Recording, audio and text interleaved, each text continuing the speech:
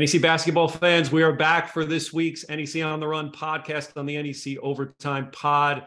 I'm Ron Ratner with the Northeast Conference. And as always, I'm joined by my partner in crime here, Ryan Peters. You'll find him on Twitter at Pioneer_Pride, and you'll see his writing on the NEC Overtime blog.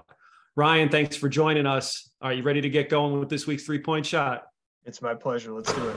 All right, let's get started in Hackensack. Actually, they weren't in Hackensack this week. They were up in New England. FDU now off to a 5-0 start, matching their second best start in program history.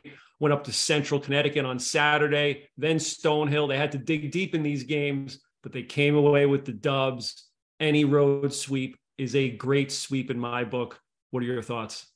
Yeah, they've now won 6 straight games, 2 hard-fought victories, as you mentioned. And, it's been the same formula for Tobin Anderson's team throughout. Excellent guard play from Roberts and Singleton, a positive turnover margin, and just sound, efficient offensive basketball. Against Central, they shot at 59% from 2, 48% from 3, and 91% from the line. How about that? And then against Stonehill, they scored 22 points off of 15 Skyhawk turnovers, so getting it done with turnover margin there. And they also won the rebounding battle and made their free throws. It's a 5-0 start for Tobin Anderson in his Northeast Conference career. Ron, how does that compare to the other great season starts from first-year head coaches? Well, I'm glad you asked that, Ryan, because I did some research today, and the 5-0 start is actually the best start for a first-year head coach. When you look at the first 5 games of NEC play, first 5-0 coach ever. Behind him, some really good ones. Joe Gallo went 4-1 to start his career over the first 5 games at Merrimack in 2019-20. We had Dan Hurley in 2010-11 at Wagner, started 4-1. And Dave McGarity, the great Marist coach, back in 1986-87, in his first year there. So some royalty that he's in with here, and we'll see what happens. 5-0. I don't think anybody had that on their dance card when the Knights were predicted 6th in the preseason coaches poll. Yeah, and Gallo actually went 10-1 to start that year. He had a 1-1 loss to Robert Moore's second game, and then just they hit the ground running. Ended up winning the regular season title at 14-4. So that's a good start for Fairleigh Dickinson and Tobin Anderson. Certainly Merrimack in 2019-20 is kind of the bar to strive for. Well, things are looking up for the Knights. Let's talk about another team that made its move this week. St. Francis Brooklyn won their first 2 games, and at 2-3 right now in the conference, right back in the thick of things. They are back in the thick of it. Perhaps most impressive is they kind of came together without their senior leader, Robbie Higgins. They use balanced 3-point shooting and just timely plays in the clutch to kind of push their league record to 2-3. And you look at the 2 individual games against Sacred Heart, that was a, offensive blow after offensive blow in the second half. But Larry Moreno with a huge 4-point play late to will the Terriers to victory. And then in MLK Day, the Terriers closed on a 7-0 run. After LIU, Marko Maletic had a 3 to put them ahead by 1. The Terriers close out strong, do not allow a field goal in the last 3 minutes from LIU, and they get the victory. And now they are right back in it. At 2-3. By the way, great week for NEC co-player of the week, Tedrick Wilcox Jr. He helped close both those games, had a pair of big dunks in the end of Saturday's game. And then yesterday he hits the dagger 3 with a minute and a half to go. I loved his confidence in the interview after the game. He said, I live for these moments. I was waiting to get the ball. This is what I want to do. So St. Francis Brooklyn at 2-3, you're probably, you could be a week away from being in the top 4 in the conference. Yeah, absolutely. That's what the parity is doing right now. And that's kind of our third point here is the parity is here once again. You got, FDU and St. Francis University atop the league standings, but then you have 6 teams between 3-2, 3-3, and 2-3, and St. Francis Brooklyn is right in there. You look at it, there are, home teams are 12-12 thus far in league play. Only 1 game has been decided by 20 or more points. And I know we're only a third of the, conference season in, but buckle up. I think it's going to be fantastic drama over the next final weeks. Yeah, it's been a fun 3 weeks so far, 6 to go. Teams are bunched up in the standings. Can't wait to see how it all plays out. That was this week's 3-point shot. Time for our NEC Open Mic now, and we bring in FDU's Grant Singleton, a graduate student guard for the Red Hot Knights, 5-0 in league play. As we said earlier, matching the second best start in school history. And for Grant, he is our NEC Co-Player of the Week. Thanks for joining us. I appreciate you for having me. All right, Grant, why don't you take us through this past weekend, a road sweep up at Central, then at Stonehill, 2 tough games. You averaged 19 points, 5 rebounds a game. Take us through, what's it like playing on the road? It's never easy. Anytime you can win 2 away from your home, that's good news. Right. The toughest part for us is basically, obviously, 2 away games, conference games, those are the toughest games that you can play. But just staying together as a team, we know the crowd's not going to be on our side. We might not have many fans to, get our momentum going. But our hard work and our preparation more than makes up for that. So, Grant, in those 2 games, you really set the tone in the first half. Against Stonehill, you had 4 threes, and a few of them were really deep. I mean, I don't know if clearly Coach Anderson doesn't give you a red light in any way, but how important is it for you to kind of set the tone for the offense? Because you guys were flying early, especially against Stonehill. Whenever I get a chance, whenever I make my first shot, the team does a great job of, trying to get more shots to the high hand. And I happened to be the high hand at that time. So I was glad I could just get us going while we're on the road. Yeah, and you have an innate ability to finish in transition. Is that something that you've developed over the years with Coach Anderson and his scheme, or have you always had that going into AAU ball in high school? It's something I've developed, getting stronger, faster, getting used to the pace that we play at.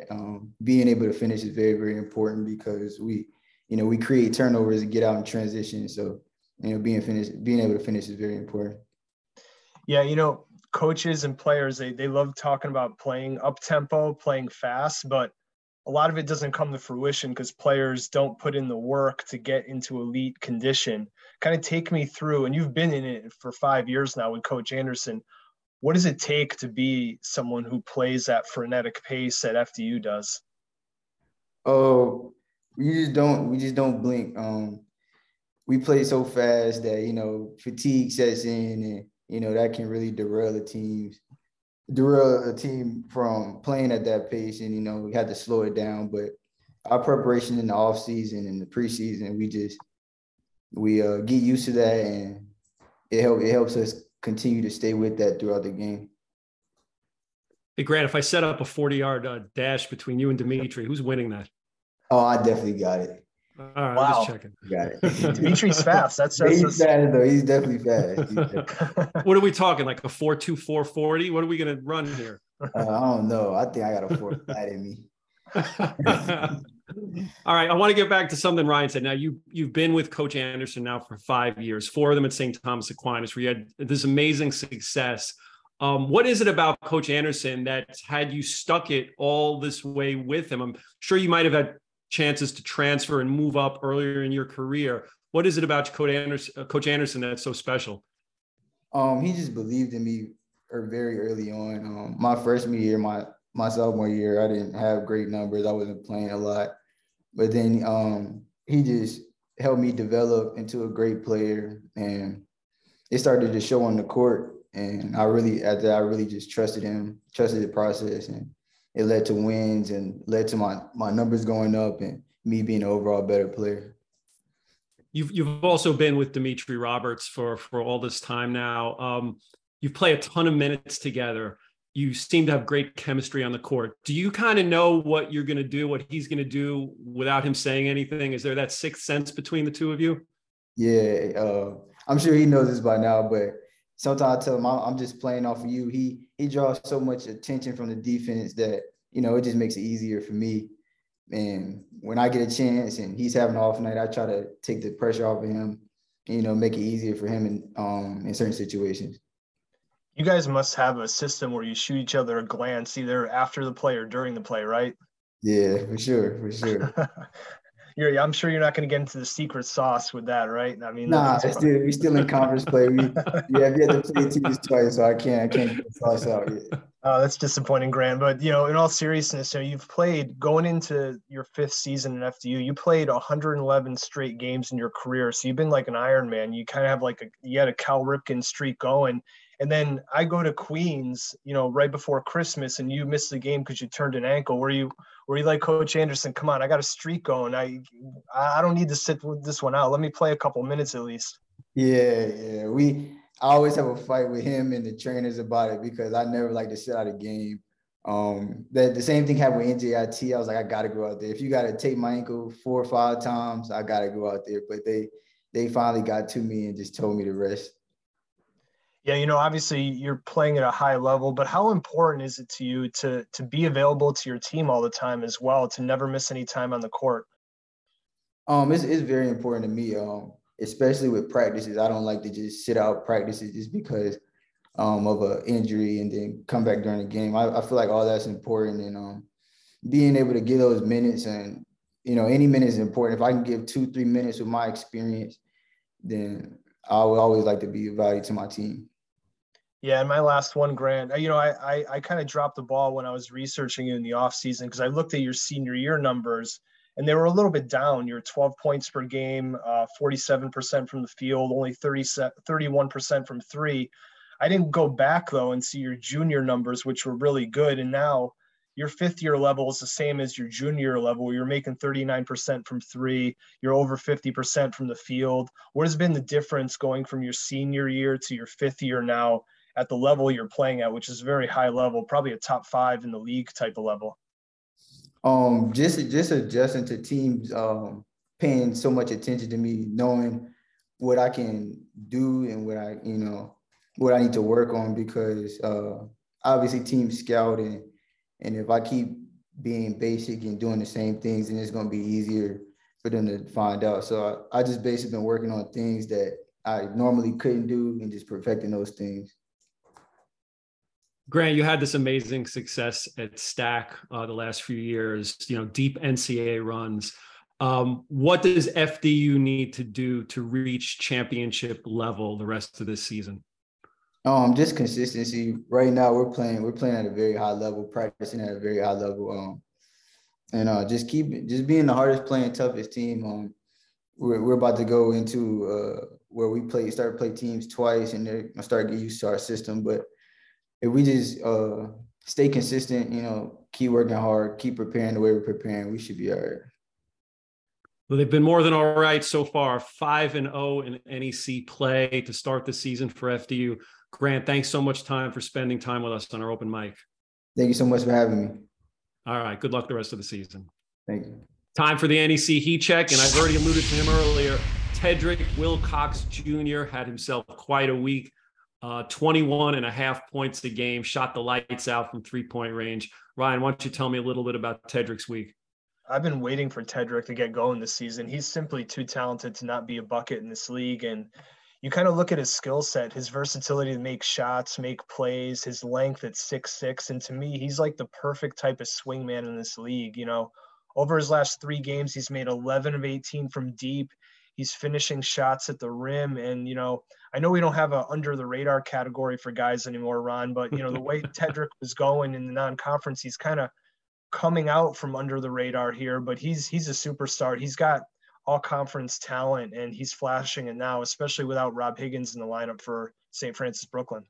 Yeah, I love his game. I enjoy watching him play. I love his bounce. He's some crazy dunks. And then he was hitting threes from well beyond 3-point range, like 25, 27 footers on Saturday. He can really do it all. And it's that versatility that I think, especially with Rob Higgins out, that's helping the Terriers at this point. Yeah, last year he was more of a 3-point guy. And, he kind of jumped onto the scene when he hit a bunch of 3-pointers against St. John's early in the non-conference in his junior year. But now Glenn Brake is looking for more versatility in his game, more ability to get off the bounce, ability to finish in traffic around the rim, and he's certainly doing that right now. All right, next up on our heat check, let's go to Wagner's Delani Hunt, who, by the way, had another unreal slam in Monday's game against Merrimack, going baseline, lefty, just a 6-footer, incredible. But that was a big, big win for Wagner. They needed that. They were 1-3. They go into Merrimack, who always gives them fits. And in one of those battles, defensive battles that you expect between these two teams, they come out on top with a strong late run. Yeah, Delani Hunt's been terrific of late, 39 points, 7 assists, 1 turnover, shooting 52% from the field in his last 2 games. And he's a one-man fast break. He really opens up his game, though, when he's hitting 3-pointers. And, he made 3 triples in that Merrimack game to give them some much-needed firepower against that zone. And, Ron, throw out some historical comps for me when it comes to Hunt's speed and ability to go from backcourt to the front of the offensive rim. I mean, there's not too many who can match his speed, even historically, if you go back a decade. Yeah, there's not too many. I think we talked about it last week. We were talking about Junior Robinson, Dimitri Roberts, like Grant Singleton, who of course just told us that he's faster than Dimitri Roberts. Like there's not too many end-to-end guys. Jeremy Good from Mount St. Mary's back in the day was really, really super quick too. So yeah, he's another guy that he can change the game with his speed. And if he's hitting threes, that's what Wagner needs. They need someone to knock those shots down from the perimeter.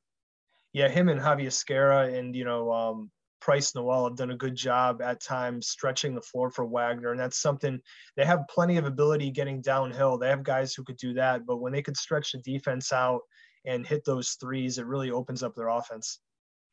Yeah, when you talk about hitting threes, one player that's been doing it consistently all year is Sacred Heart's Joey Riley. He's been, like I wrote about it in this week's NEC release, just his consistency from game to game, and he's picked it up in league play as well, and Sacred Heart needs that.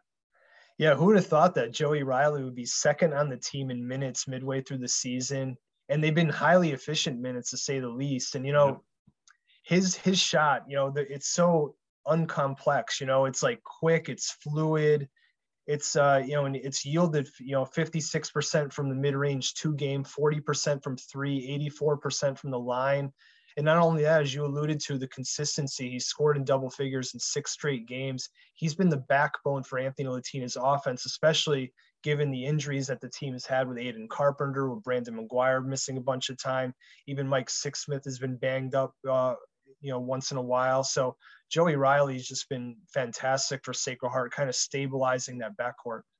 Just while we're on this, do you think that Brendan McGuire and his ability to just slip passes to guys from all angles, you're the analytics guy, are they getting more open looks? Is he facilitating some of the improved shooting that you may be seeing? I think so. Yeah. He's got, Anthony, told me in the preseason that this guy has elite floor vision, kind of like Phil Gaetano, where, you can kind of see the play ahead of time. He could fit that ball into tight windows, with the bounce pass, or just having that sixth sense of like, this guy's open, even though I'm not looking over there, kind of having that. And Brandon McGuire has been doing that. So the combination with McGuire and then obviously Riley's shot making, and then Sixsmith when he gets hot, that definitely opens things up for the Pioneers offense. And they certainly have the chance now at 3-2 to kind of make some noise. Yeah, he's a joy to watch. And anyone who can knock these shots down like Joey Riley does, that's always fun to watch. So Sacred Heart sitting pretty right now, 3-2 in the standings. And that's our NEC Heat Check. Next up is our stat chat. We're going to go right back to FDU and talk about their bevy of 3-point shooters that they can throw out there at any time. Yeah, they're undefeated for a reason, and if you're Tobin Anderson, this team can just shoot at all levels. You look at their numbers right now, they're leading league play with a 41.3% mark behind the arc. They're first in effective field goal percentage at 56%, first at 2-point field goal percentage at 52%. And the last time FDU, or any team for that matter in league play, shot over 40% from deep, you have to go back 5 years. The 2018-19 Fairleigh Dickinson Knights, led by Darnell Edge, Jaleel Jenkins, Caleb Bishop, they shot 42% from deep for the whole season, and in fact had the 5th best 3-point field goal percentage in the country over the entirety of their championship season. So Tobin Anderson's squad making shots at a high level right now, and that's why they're 5-0 in league play. Yeah, I mean, look, you have to pick your poison. I think if you're a defense, they'll drive by you, they'll shoot over you. These players on FDU. So, by the way, while we're at it, Darnell Edge, Jaleel Jenkins, Dimitri Roberts, Grant Singleton, like those are two of the best sets, guard sets that we've seen here in a while. Like you could start making those comparisons now. I know that they're 1-year players because they're grad students, and Edge and Jenkins were there for the long haul, but it's not that far off to make that comparison, right? Oh yeah, 100%. Just because they're high level of play, you look at their numbers now, and maybe Ron, you could get like a charity 2-on-2 matchup between that group. That'd be fun. Dimitri, we talked about fast guys. What about Jaleel Jenkins? Yeah, Jaleel Jenkins. We forgot him. You're absolutely him. Right. So I mean, him against Dimitri Roberts and Singleton against Darnell Edge. My goodness. The thing with Roberts and Edge, kind of compare those two guys, because we spoke with Grant earlier, is they could make a high level of their 3-point shots, but they also have an efficient pull-up game. They could really stroke it from the mid-range, and that's kind of a lost art these days in college basketball. But when you could do that, when you could score at all 3 levels, coaches say it all the time, but a lot of times it's not really true. But we've seen the proof in the pudding with Grant Roberts and Darnell Edge in terms of making mid-range shots and just keeping the defense honest. Yeah, Edge got so good at that by the time he was a senior. It just added to his game, and he blossomed into a first-team all-conference talent. So that was a great chat, a great stat chat here on the NEC Overtime Pod. Now we hit our NEC Game of the Week. What do you got this time, Ryan? So Sacred Heart's got a very pivotal weekend up ahead. 2 tough road games at FDU and then at Wagner. So after they take care of the Knights, I'm looking forward to Sacred Heart Wagner, a game that I'll be broadcasting on Sunday afternoon on NEC Front Row. And, if you look at the Pioneers, Brandon McGuire, we mentioned him earlier, he's really facilitating the offense right now, but there's nothing like that ball pressure defense that Wagner, elicits, especially when you cross half court. They make it very uncomfortable for you. They get up in your face. Very curious to see how McGuire, Riley, and the backcourt really handle that pressure. And then Wagner, they're going to try to attack off live ball turnovers. Sacred Heart's got to take care of the basketball here, or else you're going to have guys like Ascara, Hunt, Zaire Williams getting out in transition and punishing the Pioneers. So big time matchup. These two did not play last year because the pandemic canceled the game. So I'm really looking forward to Sacred Heart at Wagner on Sunday. It should be a good one. I hope they put an ISO camera on you, Ryan, while you're announcing this game, seeing you dripping sweat as you're sweating out another close game. I have to keep it neutral, right? I am an objective broadcaster. I will not show any favoritism. I will not be yelling when Sacred Heart, if they make a shot or something late in the game. I promise you that. Ryan, always elevating his game. The next Jay Billis right here on that we have as a host. If you can't be at the games, as always, you can catch them on necfrontrow.com or the NEC on the Run series of apps. Another 8-game week this week. Hopefully we'll see from that a little more clarity in the standings, but I'm guessing that won't happen. So that's it for our NEC Game of the Week. That's a wrap on this week's NEC on the Run. Ryan, as always, thanks for joining us. It's my pleasure, Ron. And thanks to Grant Singleton for spending time with us on our open mic.